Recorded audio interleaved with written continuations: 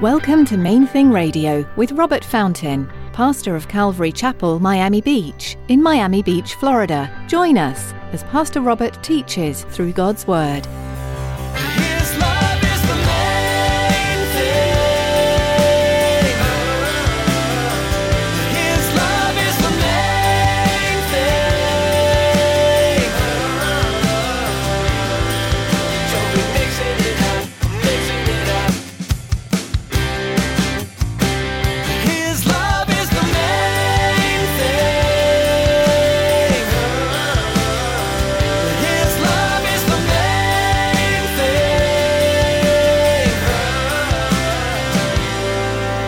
We will make allowances in small ways for, he's having a bad day.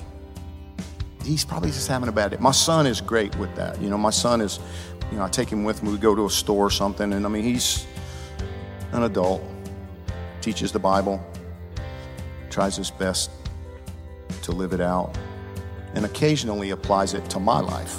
How gracious are you to other people, really? Do you generally assume the best? Or do you generally assume the worst? Are you a generous person? Where is your treasure? Where is your heart?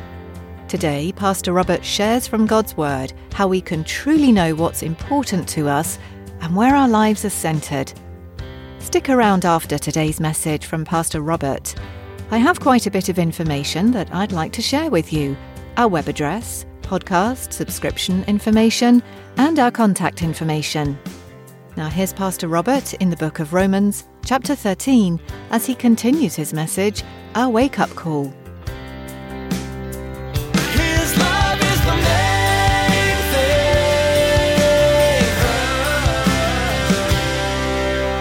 thing. Jesus said, where your treasure is, there your heart will be also.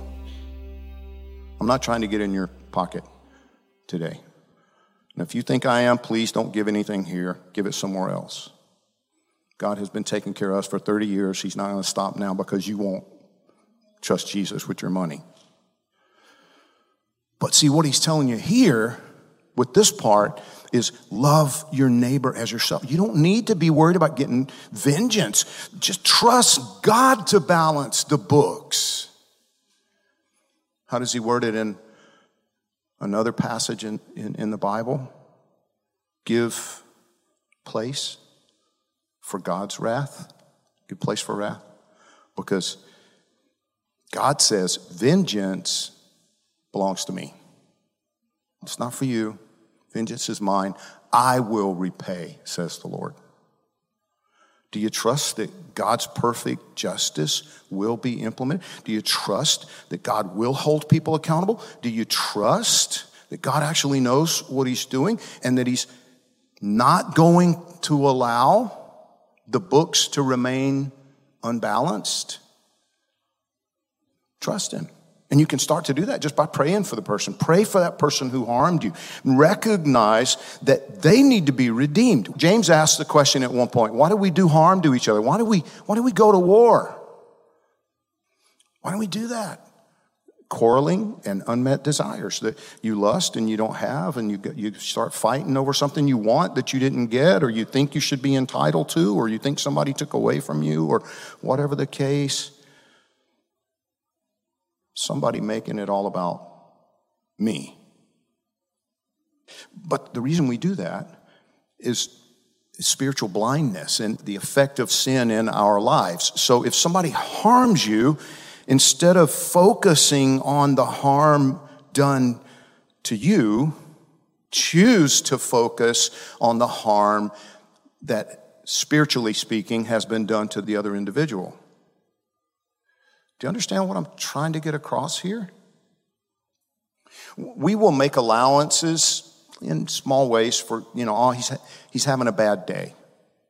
He's probably just having a bad day. My son is great with that. My son is, I take him with me. We go to a store or something, and he's an adult, teaches the Bible, tries his best to live it out, and occasionally applies it to my life. You understand what I'm saying? Like, Dad, come on, the guy's probably just having a bad day. Cut him some slack. Because I don't cut slack a whole lot. If somebody is being rude to me in a store where my whole point in being there is to spend money for, the place that employs them and gives them a job, I expect a little bit of service and courtesy. You with me? But my son, if he's with me, will remind me that sometimes I'm not representing Jesus, I'm representing Robert. It's like, calm down, Dad. He's probably just having a bad day. Well, can we take that and maybe take it a little bit further and realize this guy, he's living in darkness. He's been shaped by darkness.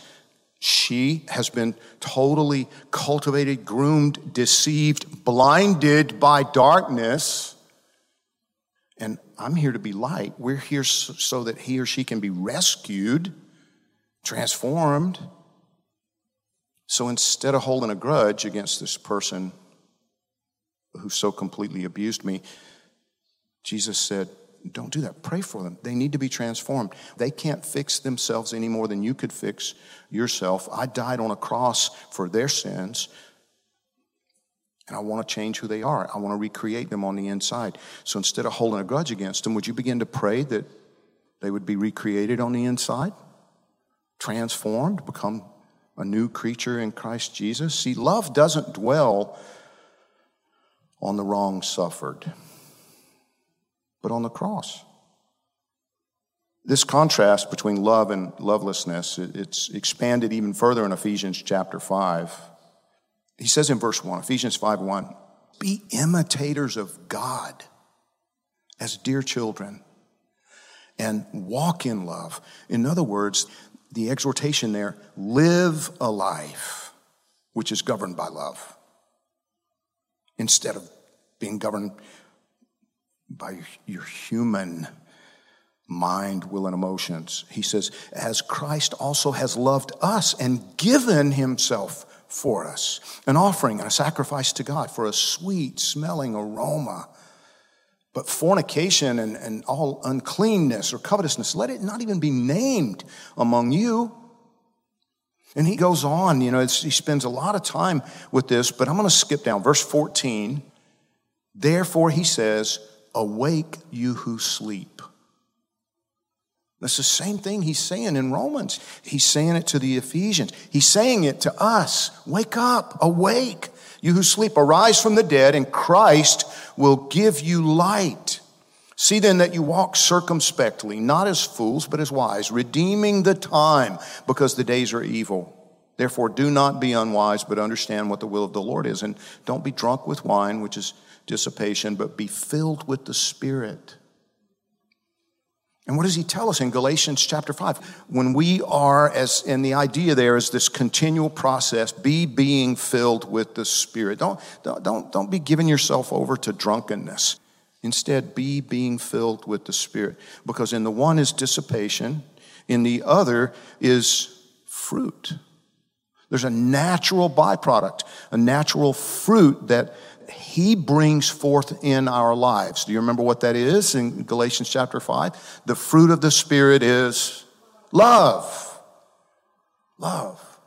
See, he's not asking us to live lives of love in our own strength. He's telling us that it will be the fruit of his presence if we will be being filled with his Spirit. Now, going back to Romans 13, verse 11, he says, do this knowing the time, that now it is high time to awake out of sleep. Wake up, he says. For now, our salvation is nearer than when we first believed. What is he saying there? He's saying you're one day closer to the judgment than you were yesterday. That final and full redemption of our bodies. When we're raptured and the great tribulation time begins here on the earth, and then after that, we come back with the Lord Jesus to establish his kingdom on the earth for 1,000 years. He says, all of this stuff, we're getting so close. Our salvation is nearer today than it was yesterday, nearer than when we first believed. Verse 12, the night is far spent. The day is at hand. Therefore, let us cast off the works of darkness and let us put on the armor of light. Let us walk properly as in the day, not in revelry and drunkenness, not in lewdness and lust, not in strife and envy, but put on the Lord Jesus Christ and make no provision for the flesh to fulfill its lusts. Now, it occurred to me as I was reading through this and thinking about it and how much I hate deadlines. I've always hated deadlines. They stress me out. But we have a deadline. The Bible says that we have a deadline rapidly approaching. And that's point number 2. You and I, we're facing a mission deadline. His love is the main thing. His love is the main thing.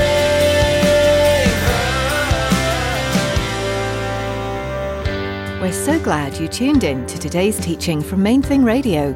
We're currently in the book of Romans, and there's more to learn next time. If you'd like to hear today's teaching again, or learn more about Main Thing Radio, visit our website at mainthingradio.com. Before our time with you is up for today, we'd like to take a moment and ask you to consider partnering with us here at Main Thing Radio. Would you commit to praying for us each time you tune in?